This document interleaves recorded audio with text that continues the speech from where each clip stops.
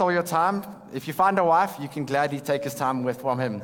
But glad to be here, glad to come with you. Thank you to Gideon and everyone who's organized this Reconcile conference. It's an absolute privilege for me to be here. For those who don't know me, I am Karsten Rembold. Easy way to remember it is 10 cars, except the other way around.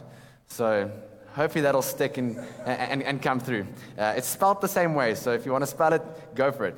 But thanks, it's a privilege to be here. I come from Central Baptist Church in Pretoria, and so we've traveled out here to be with you today. A bit of my crew in the front here, so hopefully they'll cheer and say amens as we go. Okay, starting off today, where do I want to start? From 1948 to 1994 in this country existed a shameful period in South Africa's history. For those who can't put together this time, it is referred to as the apartheid era.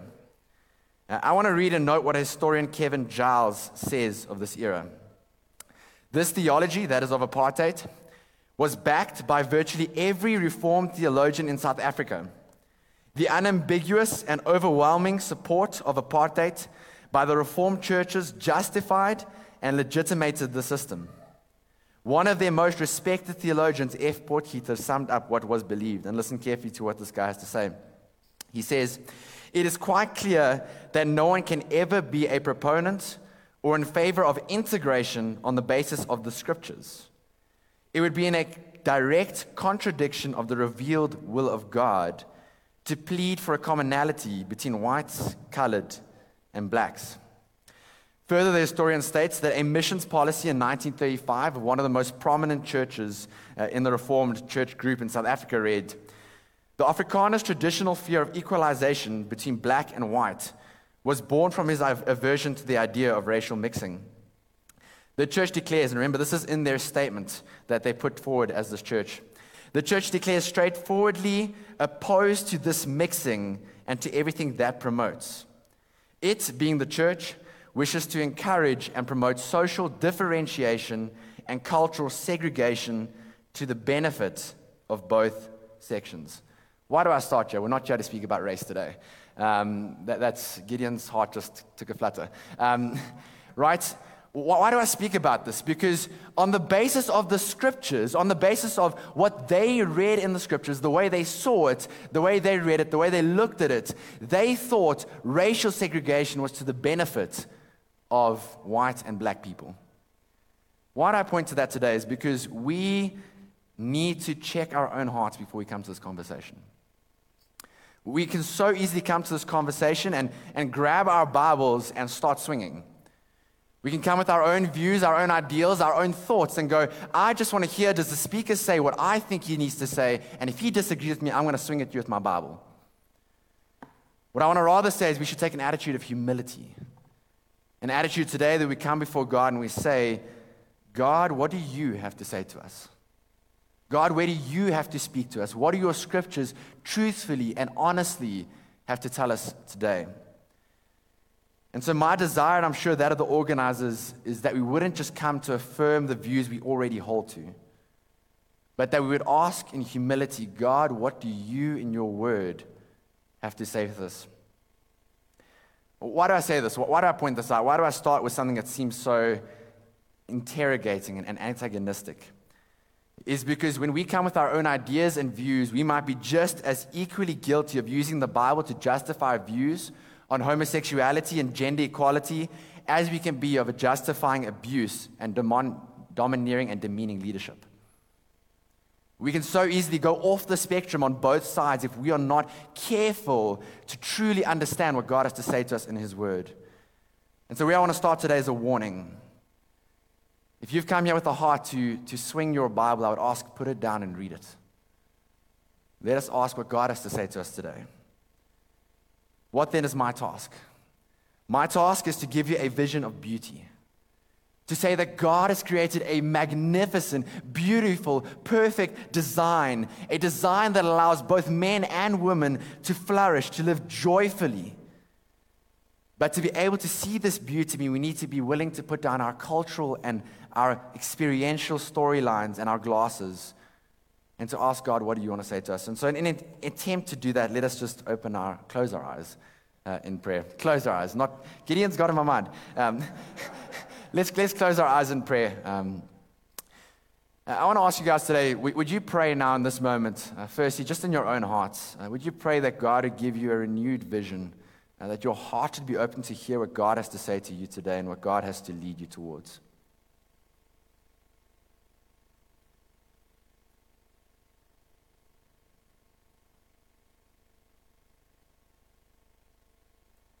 And then I want to ask you to pray for me.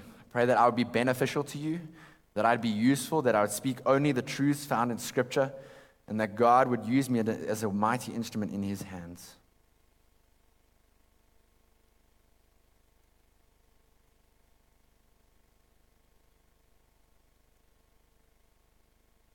Father, we want to come in absolute humility today, Lord.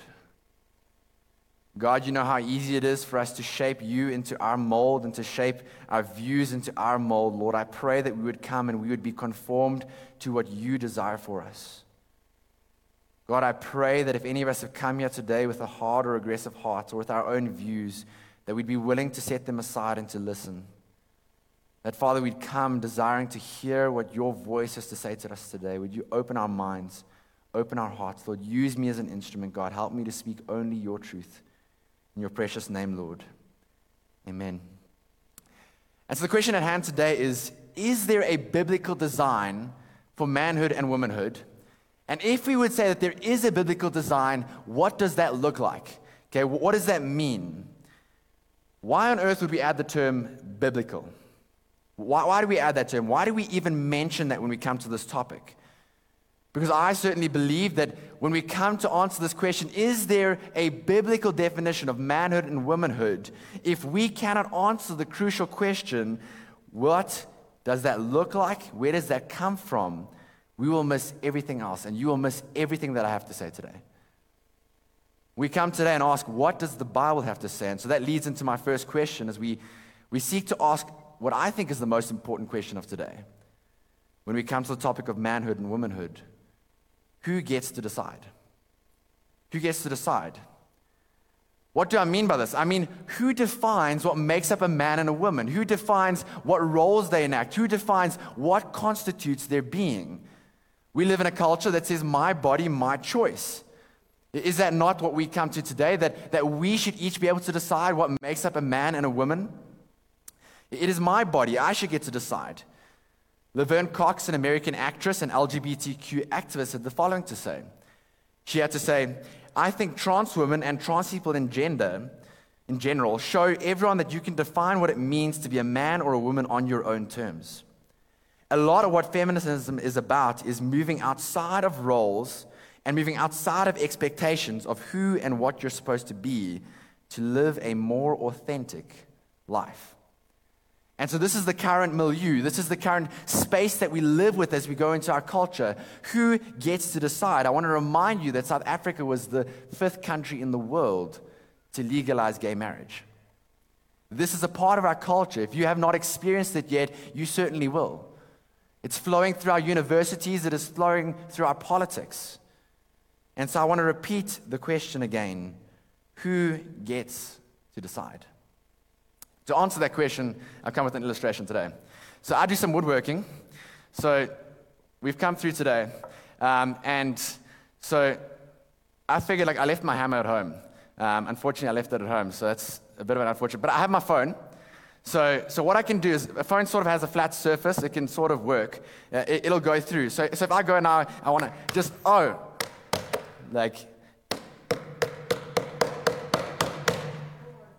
my word, it's got a crack in it.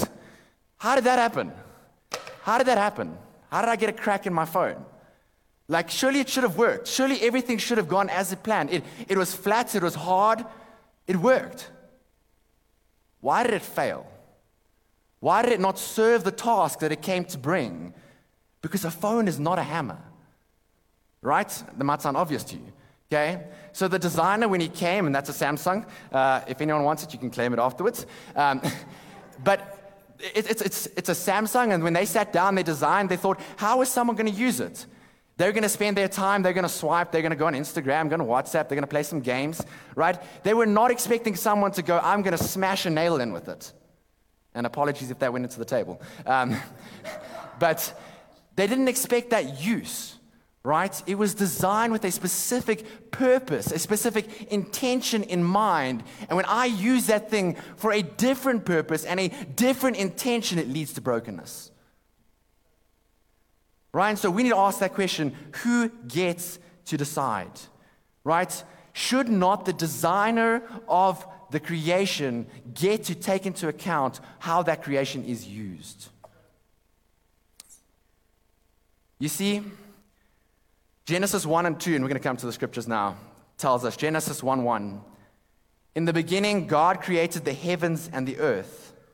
1 verse 26, God said, let us make man. 2:27, God created man in his own image. In the image of God, he created him. Male and female, he created them. 2:7, God formed man of the dust from the ground and breathed into his nostrils the breath of life. 2:22, the Lord God fashioned into a woman the rib which he had taken from man and brought her to the man. You see, the Bible is absolutely, unequivocally clear. God is creator. God is creator. And if God is creator, then he gets to decide what a man and a woman is and how they should exercise what that looks like in their lives. In the same way that the Samsung creator decided that I couldn't use it as a hammer, God decides here is the good and right use.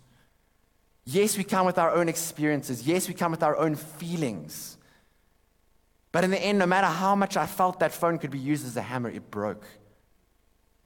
Right? No matter how much I thought it would be a good idea, we need to ask the question, God, what have you created? How have you designed it? Where have you put it in place? And you know what's the awesome thing? The Bible tells us that we have a great and good creator. A creator who loves us, a creator who cares for us, a creator that longs for our great joy. And so he hasn't made a creation to stifle us. He hasn't made a creation to make us to be set aside. He's created us for us to exist in joyful experience of him and what he has created. I think often we come at it with an attitude of like a child when you put them inside a little playground. And the child goes, but Dad, I want to be out there with you. I want to be out there. I want to be playing with you. And it's like, man, you've got a swing. You've got a high pole. You can run. You can jump. You can do the monkey bars. But all this kid's doing is holding on the fence and going, but I want out. But I want out. Sometimes we just need to turn around and say, God, what is the good design you set before us? God has created us to enjoy, to flourish, to have life in what he's given us. Let's today see again what has he decided to go through. And so we come to a point of departure. Either at this point you're going to choose to accept what I've laid before you, and you're going to turn around and you're going to look at the swings and the monkey bars and you're going to say, what are these things? How do I use them in the right way that God has given them to me? Or you're going to depart in a different way and you're going to say, nope, Carsten, God doesn't get to decide, I get to decide. And at that point, we will partially part ways. And so, even though we live in a world that is broken, that is messed up, we need to ask the question, what has God designed?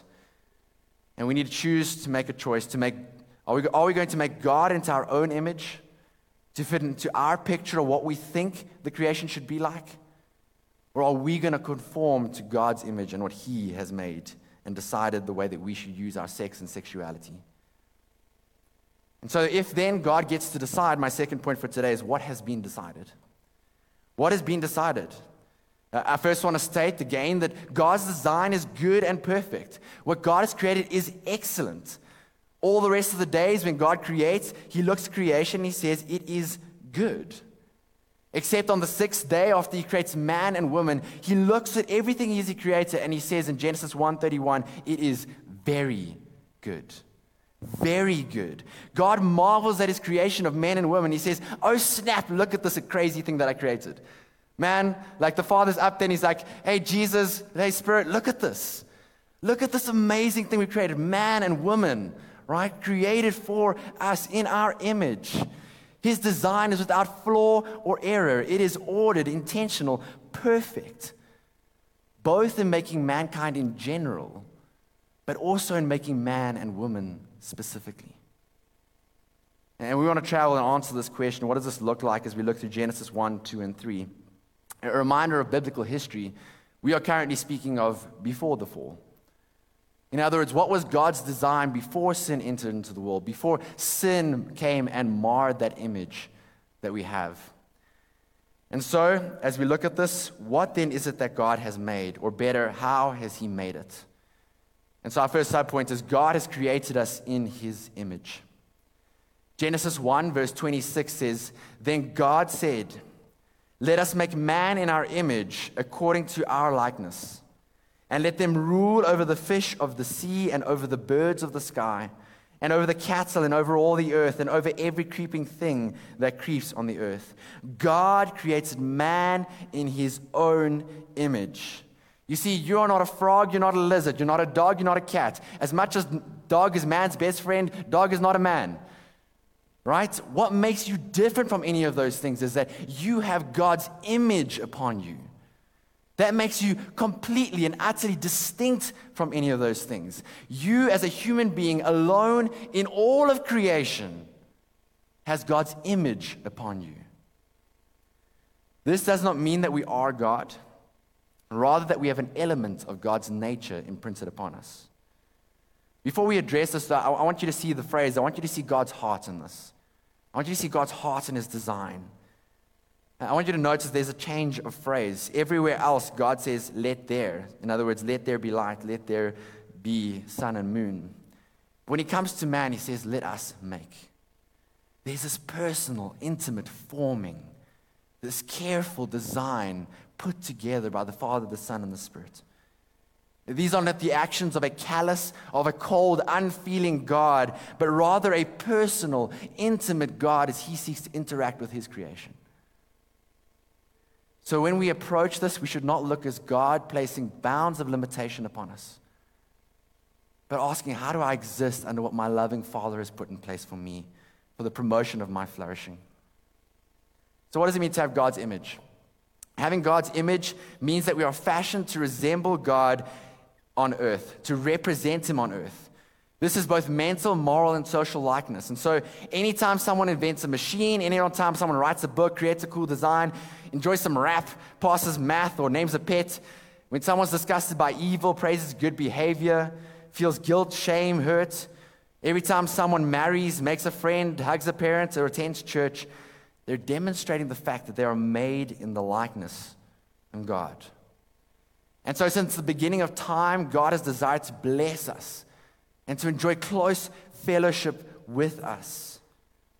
And for this reason, He made us like Himself. I want you to realize, even as we come to this idea, that God has made us for a relationship. Okay? Firstly, primarily God to ourselves, but also relationship between man and woman. I'm talking general here. That's how God's made us. We see that God walked with man in the garden. We see that man, Adam himself, was seen to be alone. It was not good for him to be alone. And therefore God made him Eve. God has made us perfectly and good for relationship. And so though these are fractured and though these are broken, this design still holds true. Mankind, both male and female, are made with awesome dignity. I want to use the words immeasurably valuable. You see, I know a little girl called Abby. And Abby has Down syndrome. And so Abby's probably never going to win a marathon race. Abby's probably never going to win a Nobel Prize. Abby's most likely never going to be a Duck Scholar. But what God says about Abby is that she has infinite, immeasurable value and worth, not because of what she can provide to our society, but just because of the image that God places upon her. Right? And so when I come today, I want to start with that point. That's what I want us to remember. When we have this discussion, and we're going to split into discussions of manhood, womanhood, what does this distinguishing factor look like? What unifies us together is so much greater, so much better, so much higher than what might differentiate us. God has created an awesome design. Our very being is valuable because of Him. Man or woman is not any less valuable.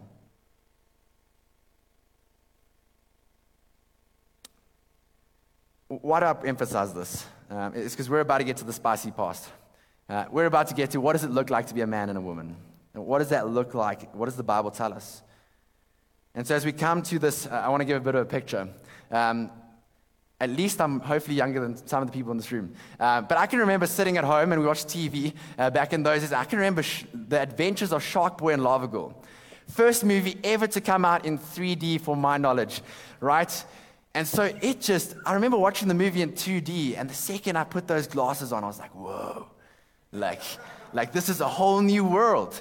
Like, I know the movie, it's awesome, it's great, it's actually a terrible movie, it's like 20% Rotten Tomatoes, but when you're 10, nothing matters, okay?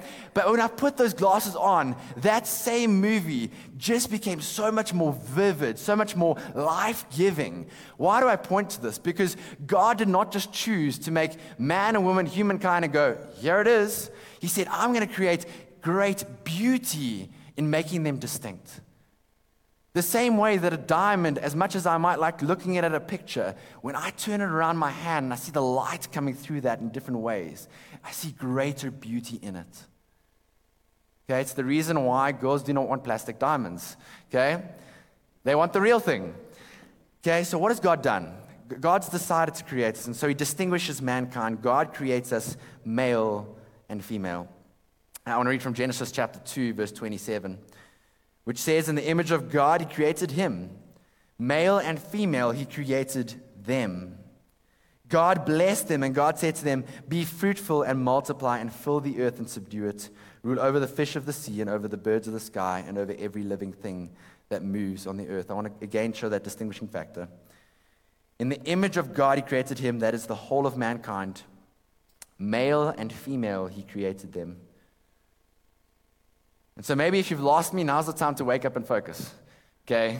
You're going to need a bit of attention. We're going to go through a number of scriptures, and we're going to be flying around a bit, but I want you to pay attention, okay? So God makes man and woman both in His image, but He creates man distinctively male, and He creates woman distinctively female, okay? We would say that both are made, again, as I've put together, because of the image of God, equal value, equal worth, equal dignity, but distinguished in their roles. Okay, I'm going to give you sort of an outline of what's the viewpoint, and then I'm going to give you all the scripture that backs it up. Where do we get this from? So here's the viewpoint. Okay, why do we care? Why do we care? Okay, so why do we care about the roles of manhood and womanhood? Okay, that picture right there is why we care. Okay, because when we do not exercise the way that God has designed us and created us for our flourishing, for our joy, it always leads to brokenness. Right? It always leads to falling short of what God's good design is. I was chatting with guys on the drive here, and the number one reason for crime, for low education statistics, for dropout rates, for almost anything you can point to is fatherless homes. Right? Why? Because it's outside of God's good design.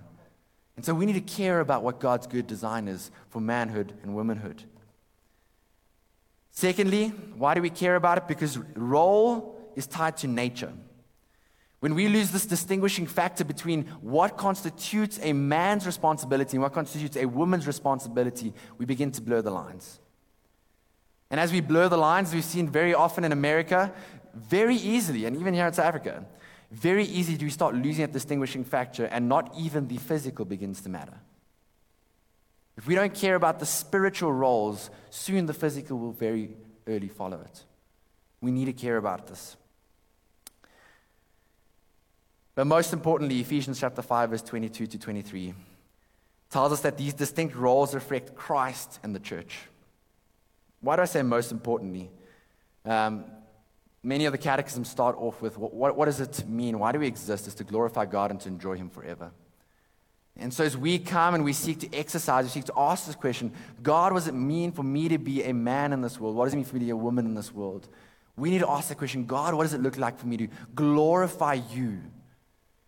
Yes, Ephesians chapter 5 is talking about marriage, but the whole time Paul says when we come to this picture, we need to be modeling what it looks like in God's glorious design, and we're going to talk about redemption later, but God, Jesus Christ, coming to this earth, dying that He might pay the price for the church. And the Bible will tell us that the man is to exercise the role of Christ, sacrificially giving himself up. The woman is called to graciously and lovingly and caringly submit under that leadership. Why? Because that is what the church does to Christ. And so our main focus as we come to this is to say, God, how do I glorify you? How do I make much of what you are? How do I, in exercising my role, point the world to you? That should be central focus in our minds. I want to be clear, though, as we speak, that I'm going to speak principally. What does this mean? The Bible is pretty clear in two areas, and that is the church and family, in terms of how do we order those things in manhood and womanhood. Outside of that, we really have to try and apply those principles. And so I'm not really going to go too much into those principles. We can get into a bit of that in the Q&A, into the application of those things. But I want to give you defining principles. What is it that we should look for? What is it that we should desire when we come to this topic? What is this principle then? I'm going to quote John Piper and Wayne Grudem. We are persuaded that the Bible teaches that only men should be pastors and elders. That is, men should bear the primary responsibility for Christ-like leadership and teaching in the church. So we believe it is unbiblical and therefore detrimental. This is in relation to the church. In relation to the home, we believe the Bible teaches that God intends the relationship between husband and wife to portray the relationship between Christ and his church.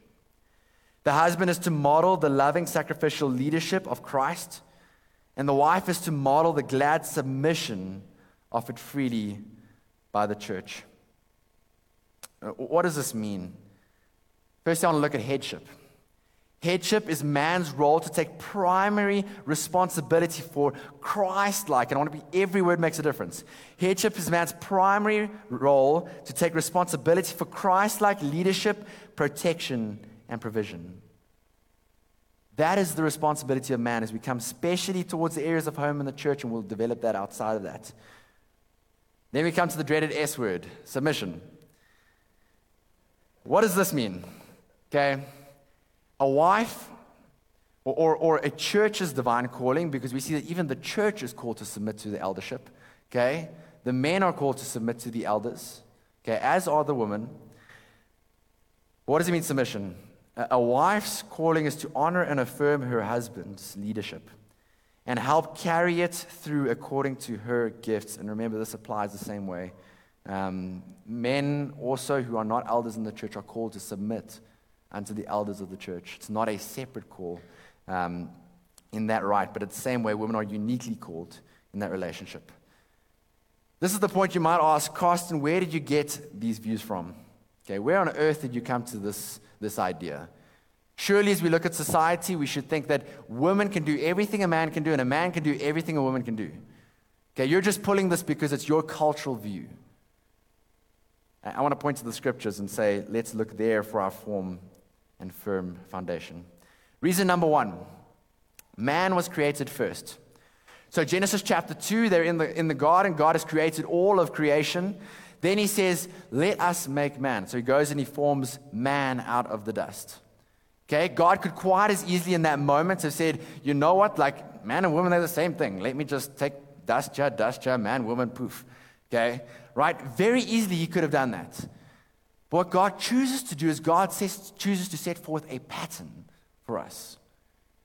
And so what does he do? He creates man first. Okay? Then he says it's not good for man to be alone. And out of the rib of Adam, he creates Eve. Right? God creates Adam first to lead in that creative order, that he would lead in first responsibility of initiation and responsibility of leadership. So in this order of creation, we see the principle of male headship. Reason number two, man is given the moral pattern. So what does God do? He creates man out of the dust, poof, we get it, he's there. Okay? Now we have man. What does God do? He says, here are the rules within my garden. Okay? Here's the way you are to act. And so if we read from chapter 1, verse 16, 2, verse 16, it says, you are free to eat from any tree of the garden, but you must not eat from the tree of the knowledge of good and evil. For on the day you eat of it, you will certainly die. Well, why do I point to this? Is because at that point, woman is not yet created. Okay? Woman has not yet come onto the scene. It is just Adam. And God gives to Adam, here are the instructions of how you are to morally live. Okay, here's the instructions. We never read that God gives this instruction to Eve. Okay, what's the assumption? The assumption is that Adam would teach Eve. Adam would exercise that authority. Adam would pass on that message to her as her head of that household. Okay, you might think, Carsten, you're pulling at straws, but I think we can see this more clearly when we come to reason number 3. Reason number 3, the man is grilled first. Okay, so we're going to go a bit into chapter 3 here. Chapter 3, verse 9 says, "But the Lord God called Adam to the man and said to him, 'Where are you? Adam, where are you?' Verse 11, still interrogating Adam. He goes, 'Who told you that you were naked? Have you eaten of the tree of which I commanded you not to eat?'"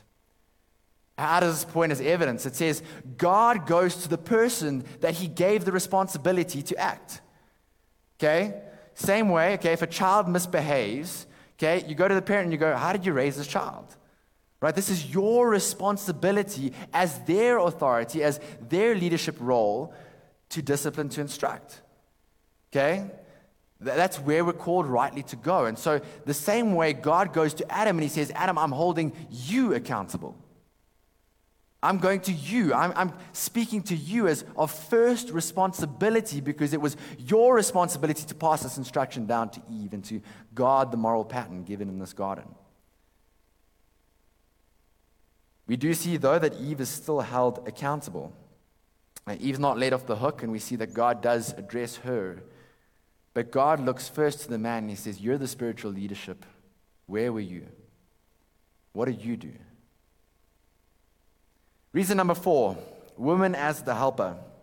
After this, we read in verse 18, this is chapter 2. "Then the Lord God said, 'It is not good for man to be alone. I will make a helper corresponding to him.'"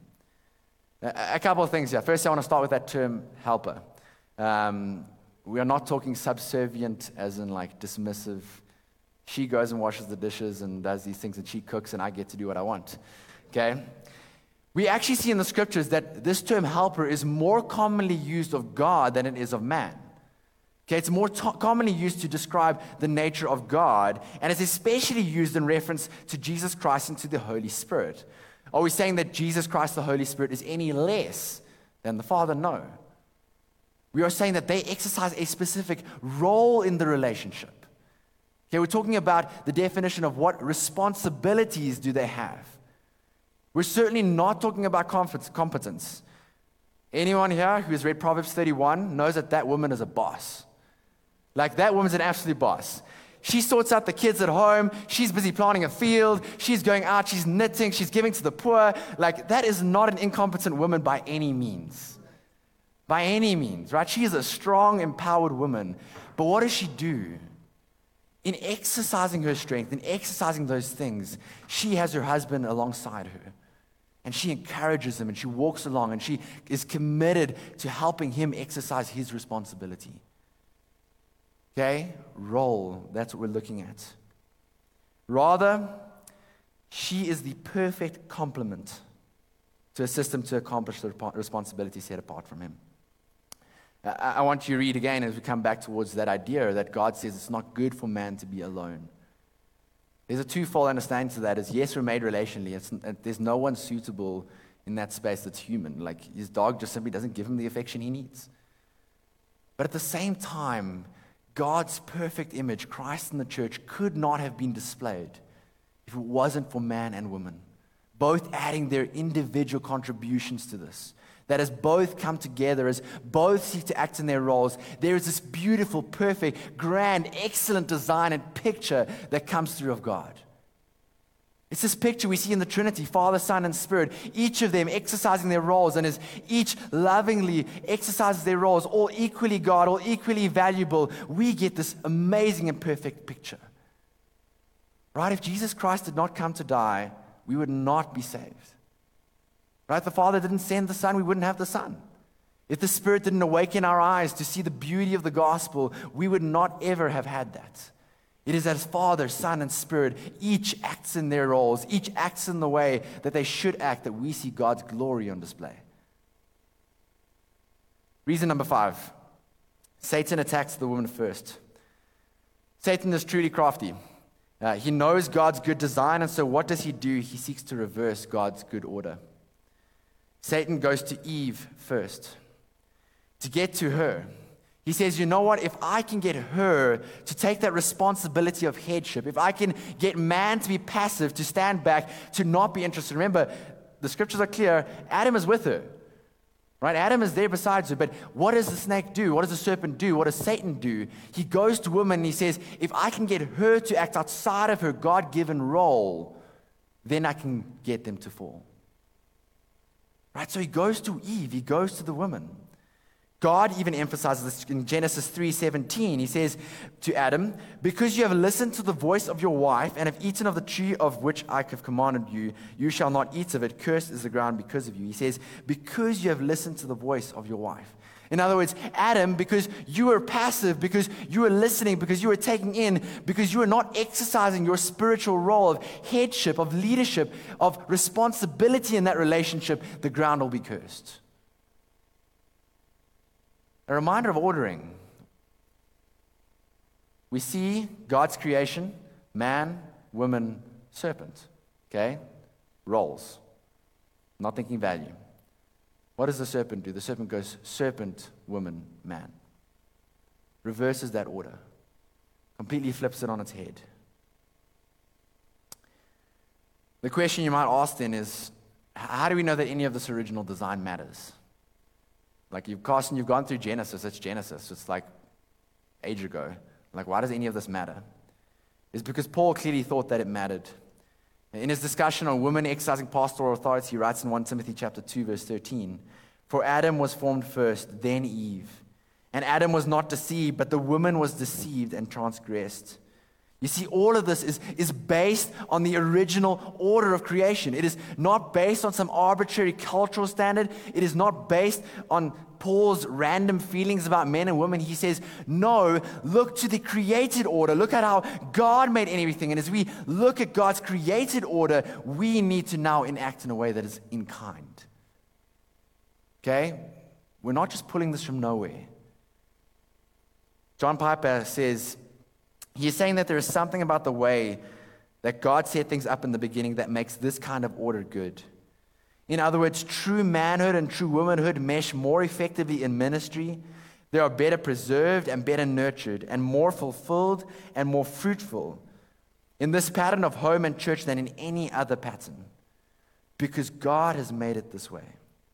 It is part of His gracious design for the good of men and women. None has greater value or worth or dignity, but both is the perfect complement to the other. And so what's in view? What's in view as I close? I'm actually going to read this passage of Ephesians chapter 5 because I want to give you this great and glorious vision.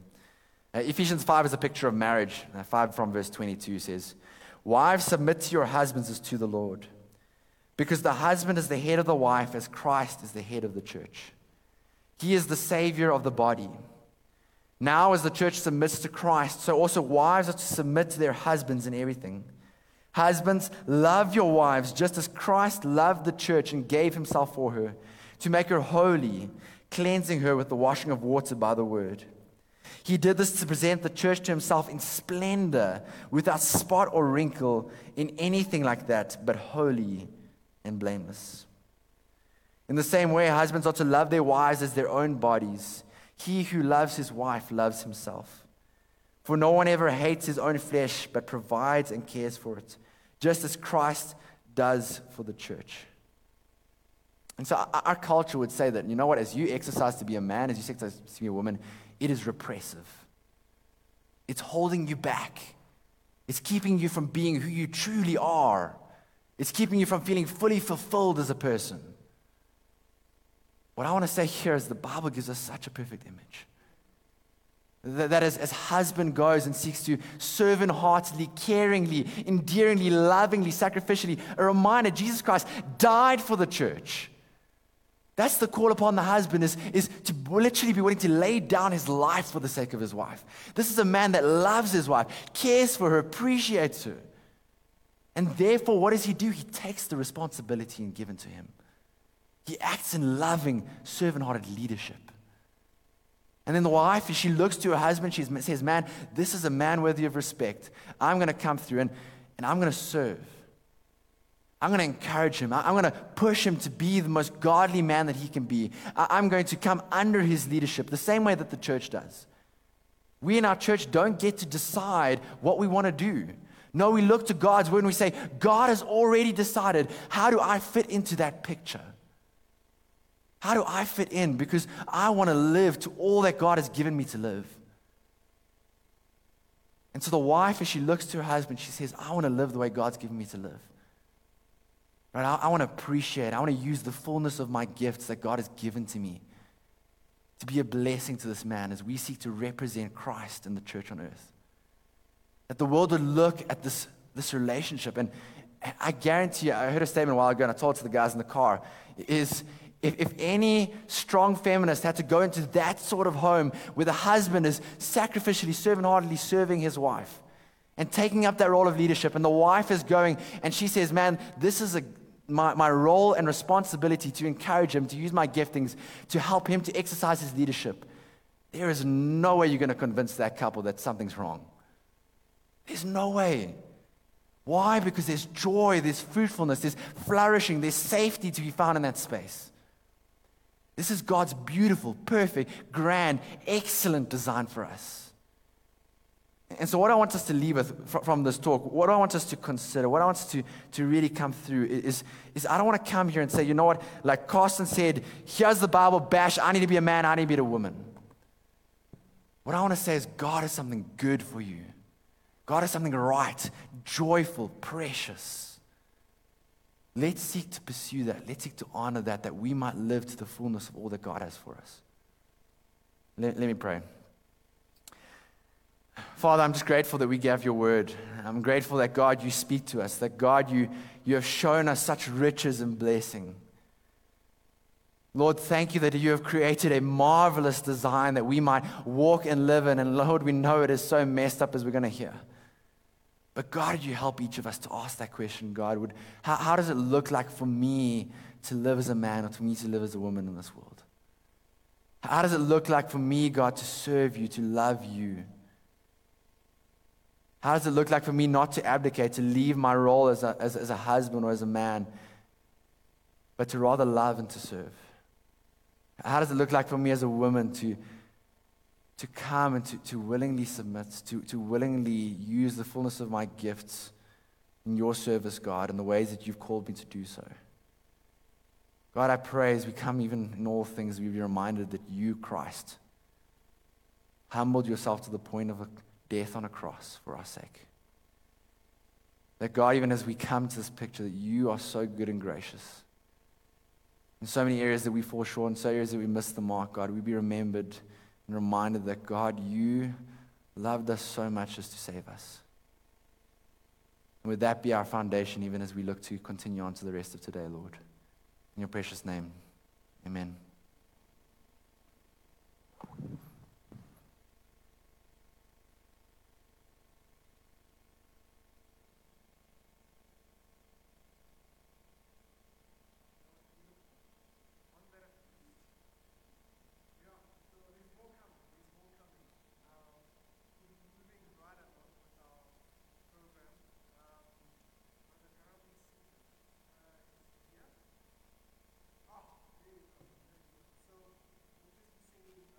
One song.